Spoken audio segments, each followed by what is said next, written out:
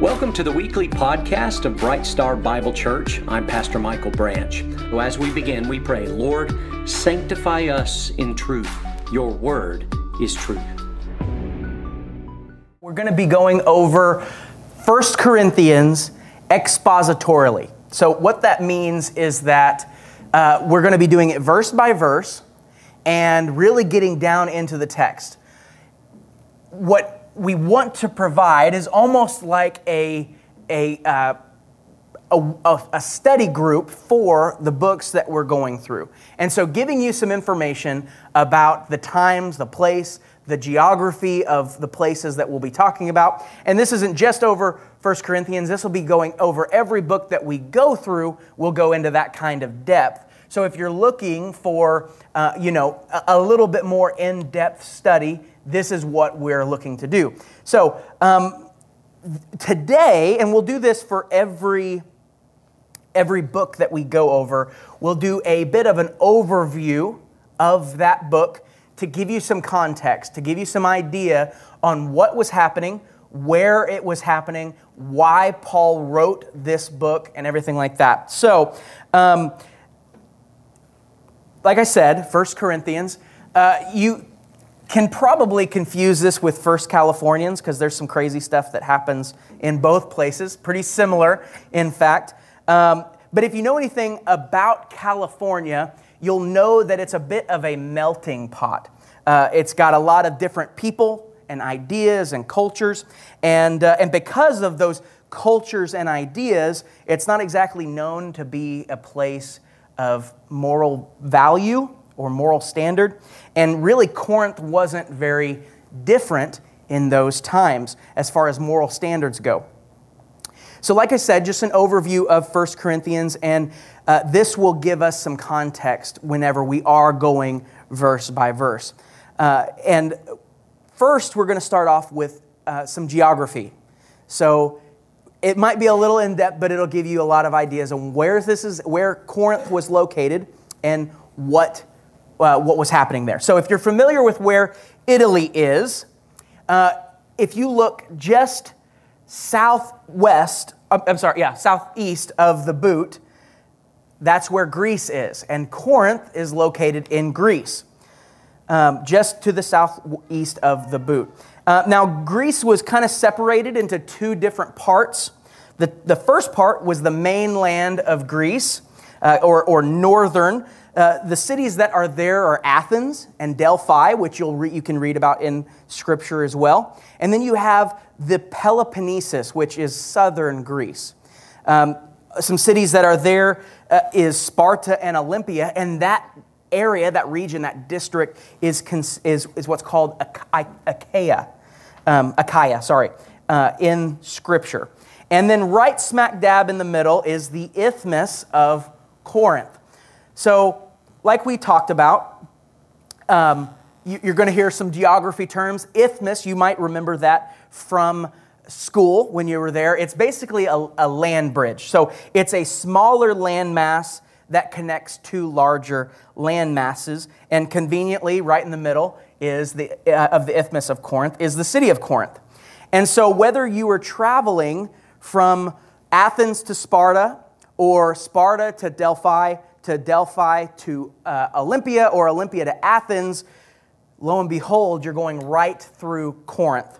And it wasn't only the trade routes on land that brought travelers to Corinth, but by sea on both sides of the Isthmus. And you have on the northwest side is the Gulf of Corinth, and then on the southeast side was the Saronic Gulf.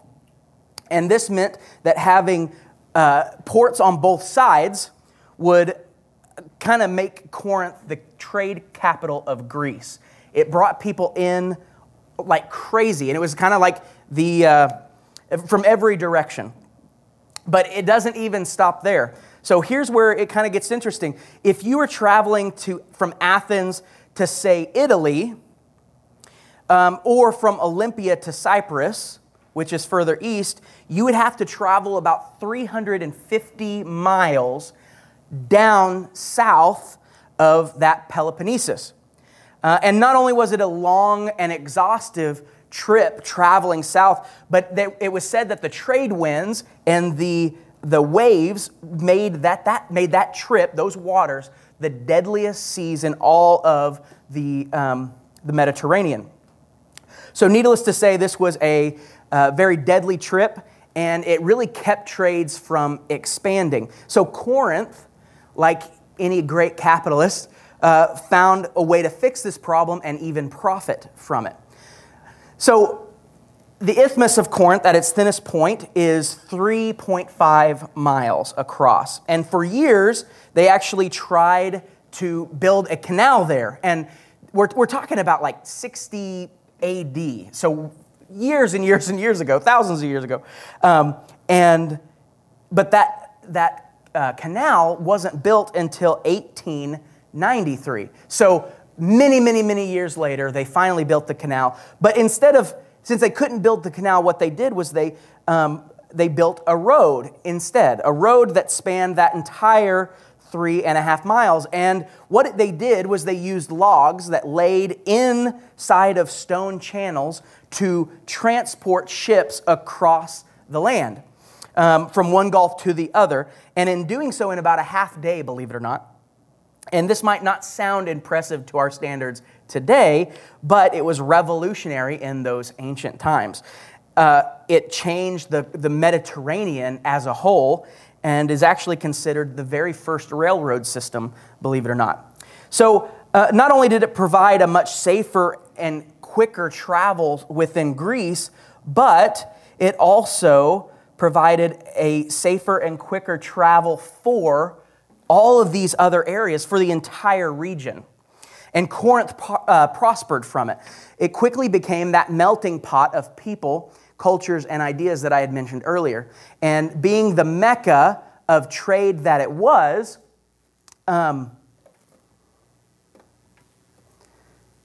it became a host to all sorts of unsettled travelers from other regions. So what used to be considered, a homely area, now it's just people who are wandering and traveling all over the place. Now, present-day Corinth is right on the coast, right there, but the ancient city of Corinth was just a few miles southwest, located at a higher elevation, and right at the foot of a plateau. Now, on that plateau was an acropolis, which just means higher city, and it was part of Corinth, but they called it the Acrocorinth. And the Acrocorinth, because it was 2,000 feet above the city of Corinth, it was kind of a defensive area and a safe haven, if you will, for if there was an attack on the city of Corinth. There were walls built all the way around the top of the plateau, and there's even a natural spring inside at the top of that plateau that could give fresh water to the entire city of Corinth if needed. Now, there were also 6 pagan temples on top of this plateau that were devoted to pagan gods and their worship.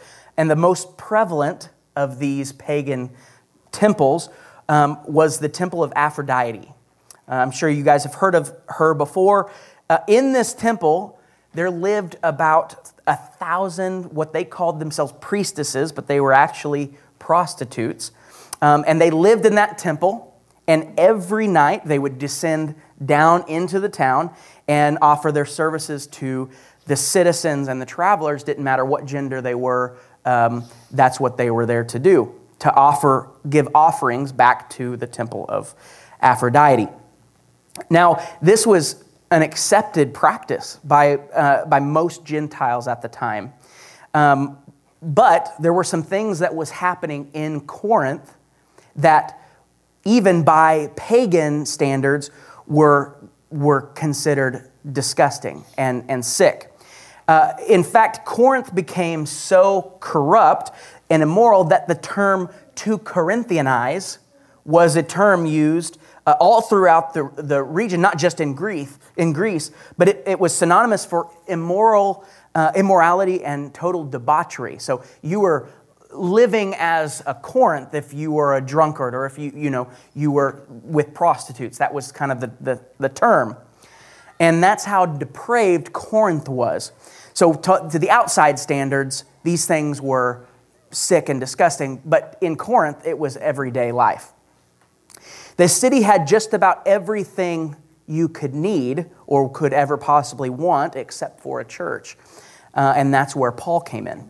So there's no doubt that Paul was deliberate when choosing the cities in which to build the church. And this is just my own speculation, but I assume that Paul was very familiar with the trade routes that were happening around the area. And so Paul, possibly instead of seeing trade routes, he saw routes that could spread the gospel of Jesus. Routes that, if done correctly, would take the word all across the region and eventually into the world. Using trade routes that were filled with complete depravity to make disciples of all nations. And because we know that Paul is a smart guy, there's no way he didn't know this. And this seems like a clear reason why Corinth was a great place to start a church.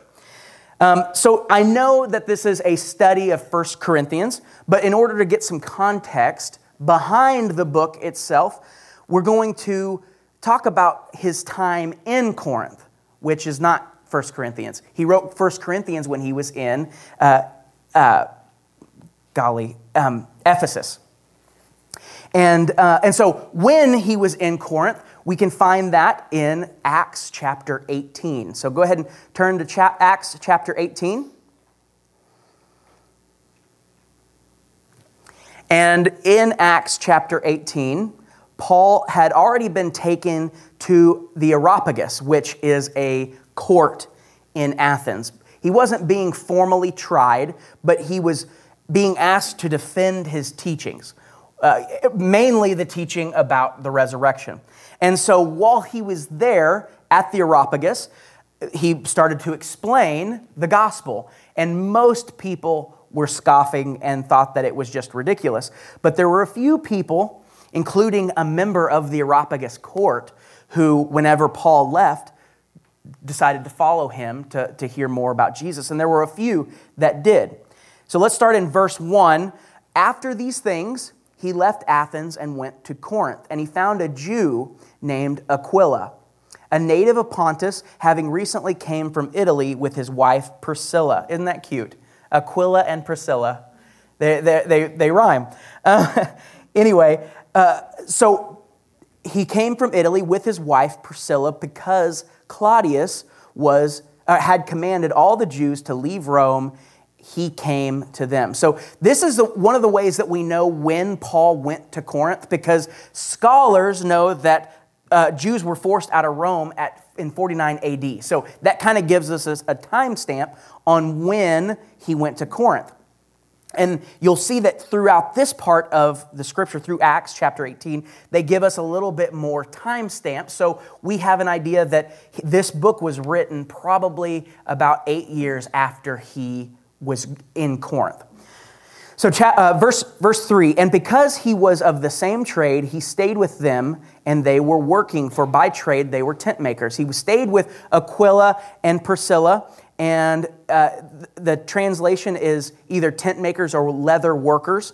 And verse 4 will continue. He was reasoning and as he was reasoning in the synagogue on the Sabbath and trying to persuade the Jews and Greeks, but when Silas and Timothy came down from Macedonia, which is right above above Greece, it was kind of northern Greece,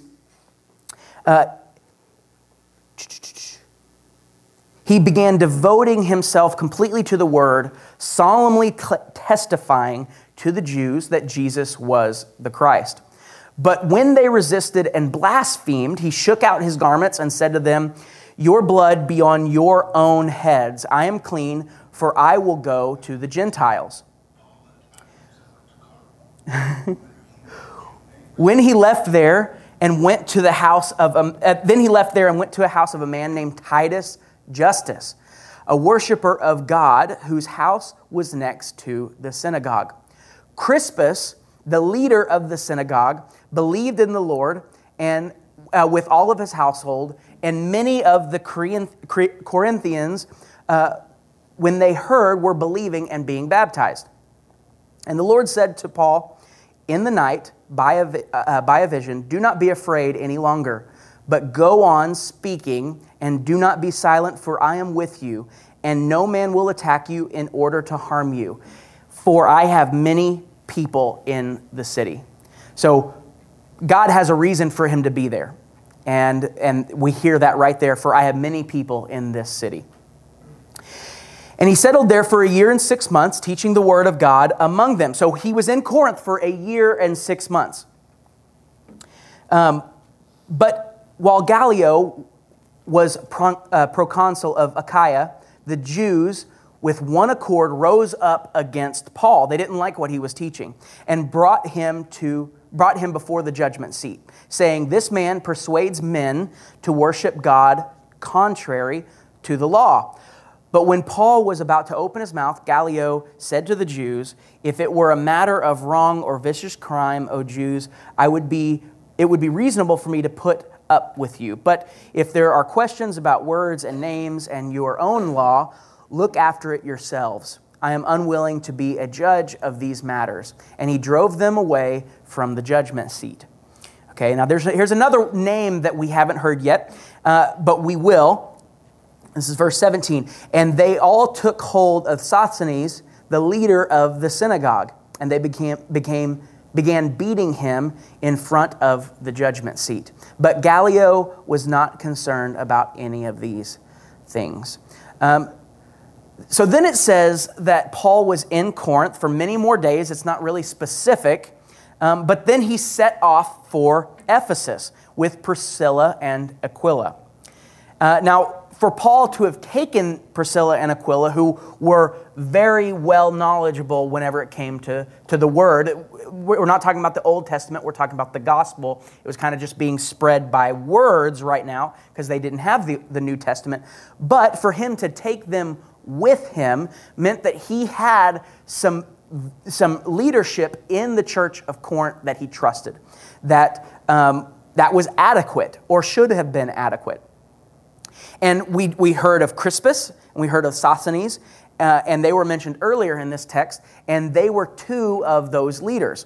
And while Paul was in Corinth, another leader is mentioned, and we'll hear him talked about in 1 Corinthians. His name was Apollos.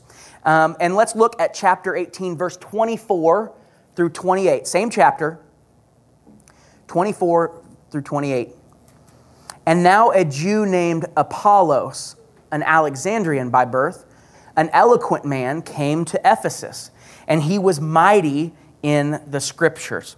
This man had been instructed in the way of the Lord, and being fervent in spirit, he was speaking and teaching accurately the things concerning the Jews, being acquainted only with the baptism of John." Now, the baptism of John would be John the Baptist, so it's safe to assume that he was a student of John the Baptist, which means he didn't follow Jesus, but he was spreading the gospel of repent, for the time of the kingdom is on hand. So what it says next is that he was not familiar with the baptism of the Holy Spirit instead of water. So verse 26 says, "He began to speak out boldly in the synagogue. But when Priscilla and Aquila heard him, they took him aside and explained to him the way of God more accurately."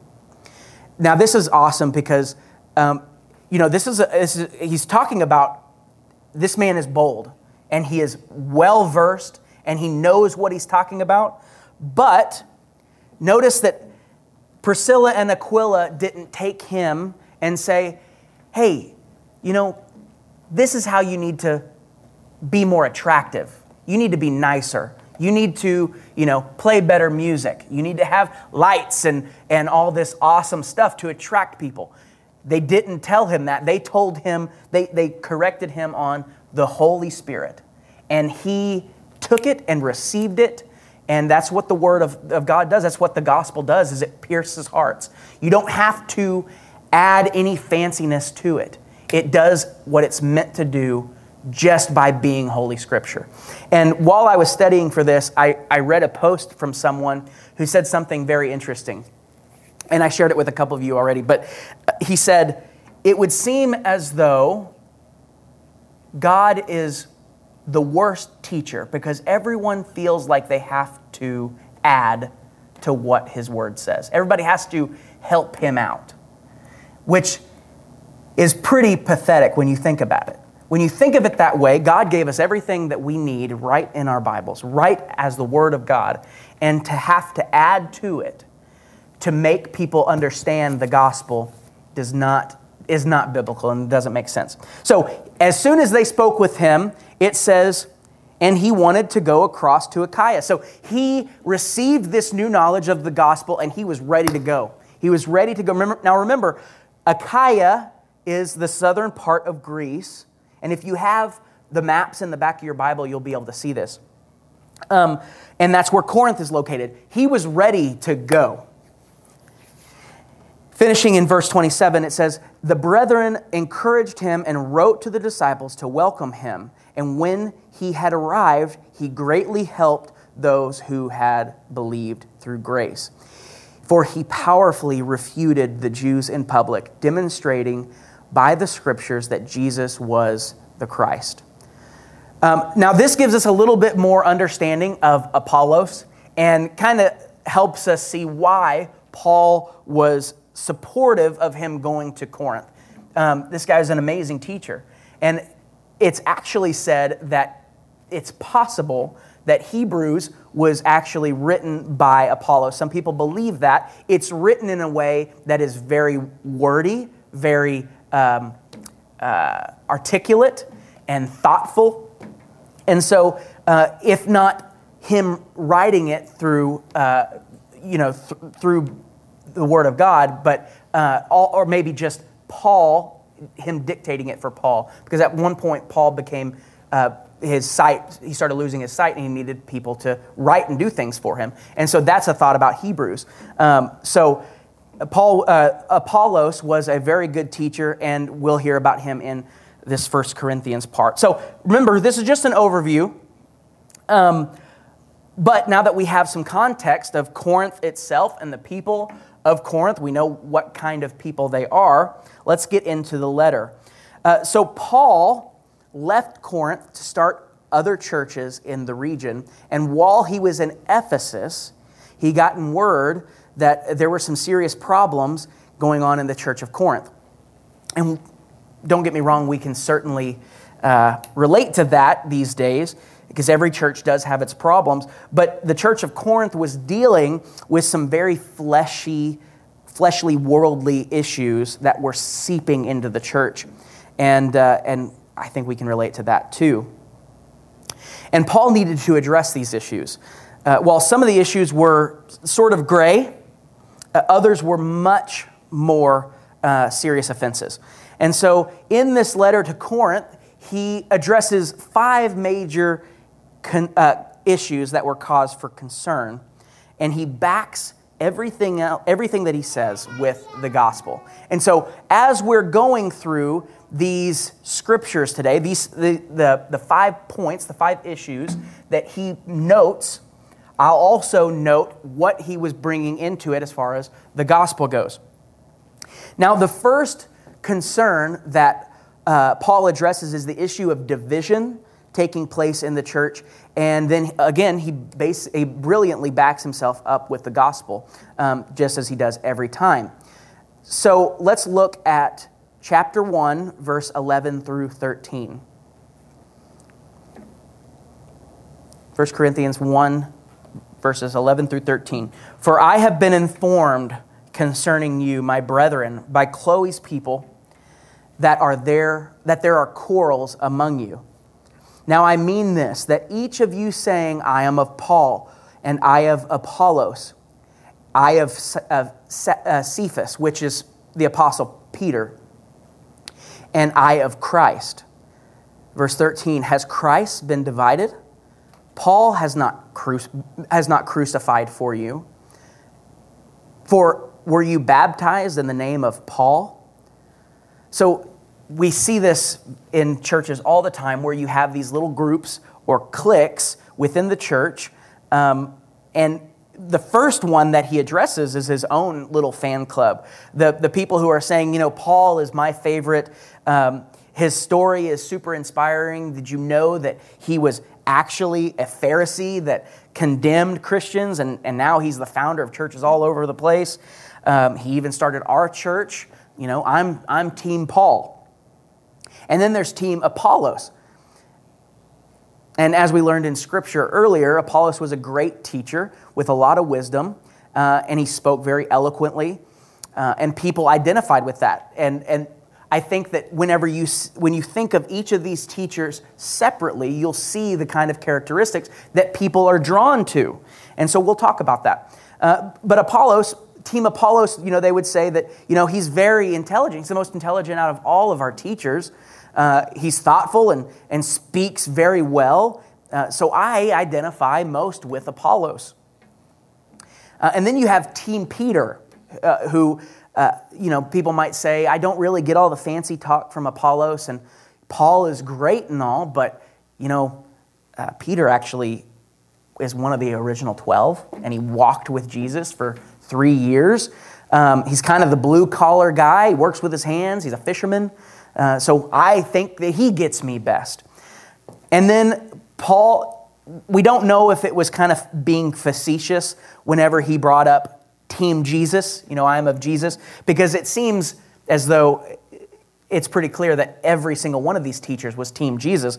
But it could also be the non-denominational crowd, the crowd that says, we don't really see the point of having earthly leaders.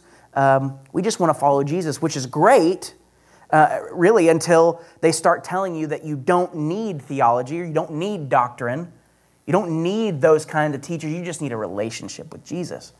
But how would we know what a relationship with Jesus looks like if we don't have theology and doctrine?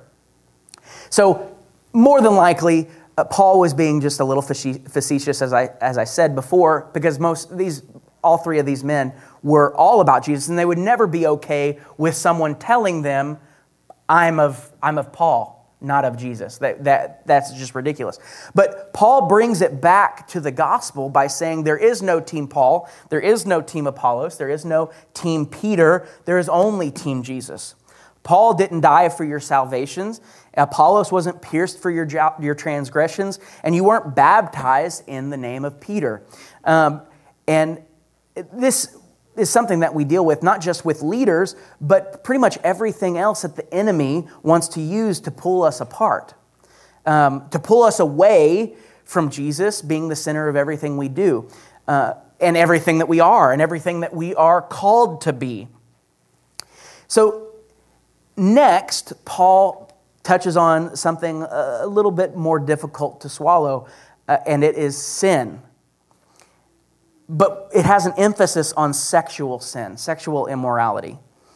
So let's look at chapter 5, verse 1 through 5. This is, remember, just an overview. We will go through all of these scriptures. There's a lot in there, but just touching on the 5 main issues.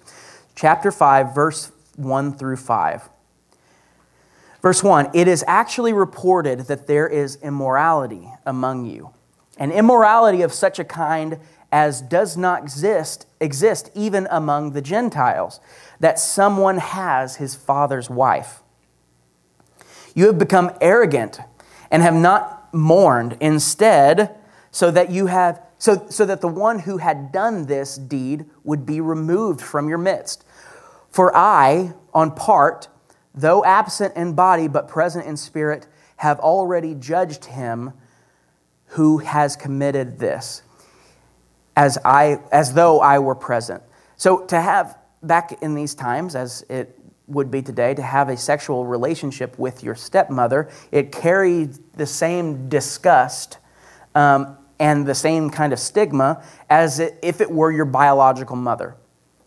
Incest was punishable by death even in Roman law, yet here we see it happening and being tolerated within the church at Corinth. Now that word tolerated is something that we'll touch on again. So let's read on verse 4. In the name of our Lord Jesus, when you are assembled, and I with you in spirit, with the power of our Lord Jesus, I have decided to deliver such a one to Satan for the destruction of his flesh, so that his spirit may be saved in the day of the Lord Jesus. So this term deliver is an authoritative word used for judicial sentencing. Paul is casting this man out of the church, out of their worship, away from their fellowship, and into Satan's world of destruction. And as much as the modern day church would have you believe that we should never cast someone out, a member of the church or whoever, here's Paul doing just that. He's saying that it's more likely, let's read that last verse that I read, verse 5. I have decided to deliver such a one to Satan for the destruction of his flesh, so that his spirit may be saved in the day of the Lord Jesus. That last part, so that his spirit may be saved in the day of the Lord Jesus. What he's saying is that he is more likely to find redemption and salvation once he hits rock bottom in Satan's world than it is for him and his sins to be tolerated and accepted by the church. Will he find salvation if all of us say, oh, it's okay, it's okay, Jesus died for your sins, it's okay? No, he's going to continue doing the exact same thing as he had done before. So casting him out, making him lose everything, everyone that was close to him in the church, is what Paul is saying. And there's, believe it or not, there's love in what he's saying. There is love there. I'm not casting him out because I hate him. I'm casting him out because it's more likely for him to find salvation and redemption at the rock bottom of the ocean than it would be for him to be up here with us. Now let's look at chapter 5, verse 9 through 13, just a little bit further. I wrote to you in my letter not to associate with immoral people. So this is not the first time Paul has written. Now this is the first holy, godly, inspired epistle that we have. But there's letters that are written all the time. It's as common as a text message would be today. So he's wrote about this issue before. Verse 10, I did not at all mean with the immoral people of this world, or with the covetous and the swindlers, or the idolaters, for then you would have to go out of this world. So he's saying, you still need to be in the world to save those people. But, this is verse 11, actually I wrote to you not to associate with any so-called brothers, for he is an immoral person, or covetous, or an idolater, or a reviler, or a drunkard, or a swindler, not even eat with such a one. So now nowadays we have people who are embracing all of this sin in the world that is seeping into the church. But Paul is saying, don't even eat with these people. They're dangerous. Verse 12, for what have I to do with judging outsiders? Do you not judge those within the church? But those who are outside, God judges. God is meant to judge the outsiders, the unbelievers, the people who have chose to turn away. Remove the wicked man from among yourselves. And there's not many churches that preach these verses very often. But it's instructions directly to the church. So here we see that Paul has addresses this issue before. Maybe not this exact same issue, but certainly others like it. And again, Paul tells us that we are to judge those within the church and remove them if necessary, if they do not turn from their wickedness. See, these things are never taught in churches anymore, which is maybe just one of the reasons why churches are failing all across the world. And when I say failing, I don't mean that they're failing financially, because most of them are not. Most of them are very prosperous. But what I mean by failing is the biblical standard of what a church is. So the first sin in this portion that is addressed by Paul is incest. Now let's look at chapter 6, verse 9 through 11. Chapter 6, verse 9 through 11. Or do you not know that the unrighteous will not inherit the kingdom of God? Do not be deceived, neither fornicators, nor idolaters, nor adulterers, or effeminate. In some translations say sodomites, nor homosexuals, nor thieves, nor the covetous, nor drunkards, nor revilers, nor swindlers will inherit the kingdom of God. Such were some of you, but you were washed, but you were sanctified, but you were justified in the name of the Lord Jesus Christ and in the Spirit of our God. So if you want a glimpse of what Corinth was like, there's your list right there. And remember the so-called priestesses that would come down from the Acro-Corinth. There were people in the church of Corinth that were participating in those activities, all while being accepted by others in the church. And they even had a slogan back then, a kind of a motto of sorts that said, "All things are lawful for me through Christ." That is the opposite of the gospel. That does not mean that you have a free card, a get out of jail card to do whatever you want, but they were living that way. And I know that I made a joke about California earlier, but honestly, this list isn't much different than what we see in our own backyard, let alone California. And it's clear that the church of Corinth was headed for trouble if they didn't change course. And every church that allows this kind of destructive behavior is on that same path. But again, Paul brings it back home with the gospel in chapter 6, verse 15 through 20. 15 through 20. Do you not know that your bodies are members of Christ? Shall I then take away the members of Christ and make them members of a prostitute? May it never be. Or do you not know that the one who joins himself with a prostitute is one body with her? For he says, the two shall become one flesh. But the one who joins himself to the Lord is one spirit with him. Flee immorality, for every sin that a man commits is outside the body, but the immoral man sins against his own body. Verse 19, or do you not know that your body is a temple of the Holy Spirit, who is in you, whom you have from God, that you are not your own, for you have been bought with a price, therefore glorify God in your body. That's you have been bought with a price. That's the gospel. And Paul brings it back every time. So it's pretty black and white. And although we've looked at some issues that are pretty clearly spelled out throughout all of Scripture, we're going to look at some things that aren't so black and white, maybe a little bit gray. Or more accurately, this next issue that Paul addresses is food. And more specifically, food from animals that was sacrificed to pagan gods and deities.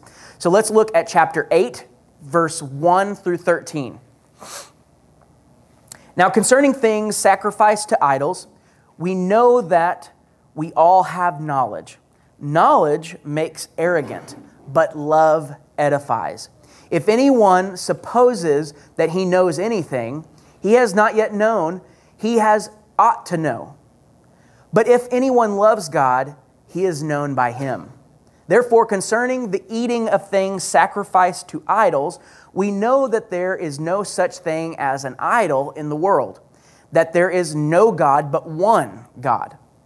For even if there are so-called gods, whether in heaven or on earth, as indeed there are many gods and many lords, yet for us, Christians, there is but one God, the Father, from whom all things and we exist for him. and one Lord, Jesus Christ, by whom all things and we exist through him. However, not all men have this knowledge, but some, being accustomed to the idols until now, eat food as if it were sacrificed to an idol, and their conscience, being weak, is defiled. So in Roman times, and I'll pick up here in just a second, in Greece and Rome, they were polytheistic, which means that they believed in multiple gods. They were also polydemonic, which means that they believed in multiple demons.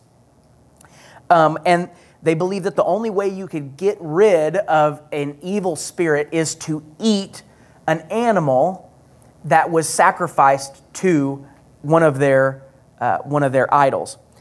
And so you can kind of see how that would become confusing if you're with a group of people who maybe there's new believers or maybe there's unbelievers that you're trying to convert, and they see you eating meat that was sacrificed to an idol. Then they might say something along the lines of, hey, this person is a Christian, they worship Jesus, and they worship other idols too. And so it would cause some confusion. So let's pick up where Paul says on verse 8, but food will not commend us to God. We are neither the worse if we do not eat, or the better if we do eat. For take care that this liberty of yours does not somehow become a stumbling block to the weak. For if someone sees you who has knowledge dining with idol temples, dining in an idol temple, will not his conscience, for if he is weak, be strengthened to eat things sacrificed to idols? They'll think that it's okay and that it is more of a pagan type of dinner. For though your knowledge, he who is weak is ruined, the brother for whose sake Christ died, and so by sinning against the brethren and wounding their conscience when it is weak, you sin against Christ. Therefore, if food causes my brother to stumble, I will never eat meat again, so that I will not cause my brother to stumble. So Paul is saying is that there are no other gods. We know that. So there's nothing magic about this food, this meat that has been sacrificed. There's nothing wicked about it because those gods don't exist. So he's saying that if you are with people who might stumble, do not eat from it. But if you're by yourself or you're with other believers who understand it and you're hungry, by all means eat. We can kind of see a parallel drawn with our culture and alcohol. And Michael has brought this up before where, you never know what person among you might be struggling with such things. Maybe they've been sober for a few months or a few years, and they see a pastor or a leader in the church having a glass of alcohol. Then he might think, oh, well, if he can do it, I can too. No, you can't. Not if that is your master. Not if you've allowed that to be your master. So it's not a matter of what our heart tells us. It's a matter of our image as a Christian. We are image bearers of Christ to new Christians or unbelievers. So again, Paul brings it back to the gospel in chapter 10, verse 31 through 33. Whether then you eat or drink or whatever you do all for the glory of God. Give no offense either to Jews or to Greeks or to the church of God, just as I also please men in all things, not seeking my own profit, but the profit of many, so that they may be saved. So it's not a matter of whether I look good or not. It's going to boast my ego or make me, elevated. It's so that person can be saved. That is everything that we do. So what this does is we're almost putting on the glasses of the gospel. So we need to see everything, the way we drive. And I'm I'm guilty of that myself. The way we speak, the way we love, the way we talk to our family or our neighbors. We have to see all of these things in this lens of through the gospel. Now, the next one is probably the most controversial issue that Paul talks about in the entire book of 1 Corinthians. And it addresses the gatherings of the church. And there's a lot to unpack here. So we're just going to touch base on some of these things today and get deeper into it whenever we are preaching verse by verse. But the gatherings in the church of Corinth were a little crazy. There were people interrupting the message. Women didn't know if they should or should not wear head coverings. People speaking in tongues without interpretation right in the middle of a message given. There were people claiming to speak on behalf of God, but were really not speaking on behalf of God. And it was just a mess. And so Paul needed to address these issues. He wrote that all of these things must be done properly and orderly and in unity as we are in unity of Christ, bringing it back to the gospel. So some of these issues were speaking in tongues, like I mentioned earlier. Some people claimed it was one way and some people claimed it was the other. And he really brings in this issue, he brings up people coming into the church and seeing madness. If new believers or unbelievers walk into the church and they see chaos, they will think that we're madmen. And all of these gifts from the Spirit are not ever meant to divide. We are supposed to be one. This is not a sword that is dividing people or dividing the church. That should never happen. And so when it's used as such, it hurts the church, and it is destructive. And so we'll talk a little bit more about that once we get into verse by verse. But the fifth and the final problem that Paul addresses is the issue that there were actually some people in the church, people who were just regular people in the congregation, but also some leaders who were believing and teaching that there was no resurrection, that it wasn't actual resurrection. It was just too far for them to grasp that God could do that. And so in chapter 15, verses 13 through 19, he addresses it. He says, starting in 13, "But if there is no resurrection of the dead, not even Christ has been raised. And if Christ has not been raised, then our preaching is in vain. Your faith is also in vain.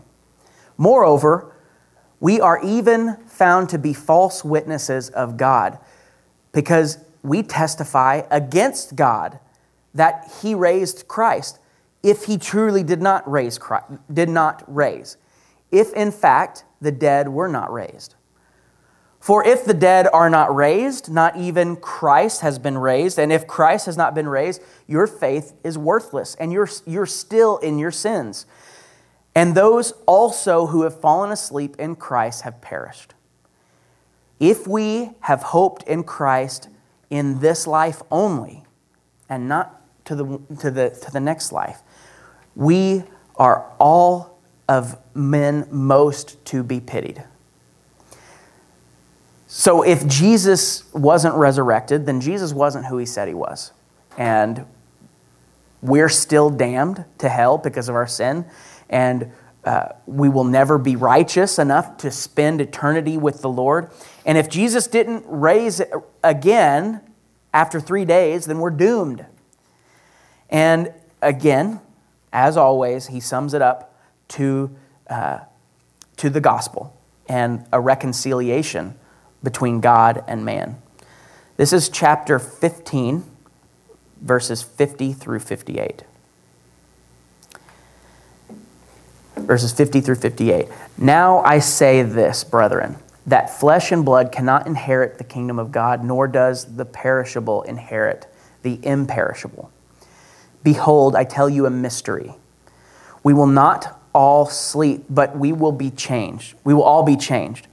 In a moment, in the twinkling of an eye, at the last trumpet, for the trumpet will sound, and the dead will be raised imperishable, and we will be changed. For this perishable must put on the imperishable, and the mortal must put on immorality, which is man, which is flesh. But when the perishable will have put on the imperishable, and the mortal will have put on immorality, then will come about the saying that is written, death is swallowed up in victory. O death, where is your victory? O death, where is your sting? The sting of death is sin, and the power of sin is the law. But thanks be to God who gives us victory through our Lord Jesus Christ. Therefore, my beloved brethren, be steadfast, immovable, always abounding in the work of the Lord, knowing that your toil is not in vain in the Lord. And in closing, for this entire book, Paul gives two verses that sum up every issue that we've covered today in this epistle. This is chapter 16, verses 13 through 14. Verse 13, be on the alert, stand firm in the faith, act like men, be strong. And verse 14, let all that you do be done in love. See, the divisions in the church were meant to be mended with love, through love. The wicked are to be cast out of the church, not only because of the love to protect the church, but also the love in hopes that they will find salvation through God's grace, that they will turn from their ways. We are to sustain our own needs, as we talked about with eating and drinking, sustain our own needs and freedoms as to not mislead new Christians and unbelievers in love. We do it out of love. And the church is to be united body of Christ in love for one another. And God sent His Son Jesus to die on the cross for our iniquities because of love. That may not be the definition of love that the world wants to give you, but it is the definition of the creator of the universe. He tells us what love is. Amen. Let's pray. Thank you so much for joining us today. We hope you are encouraged by the truth of God's Word.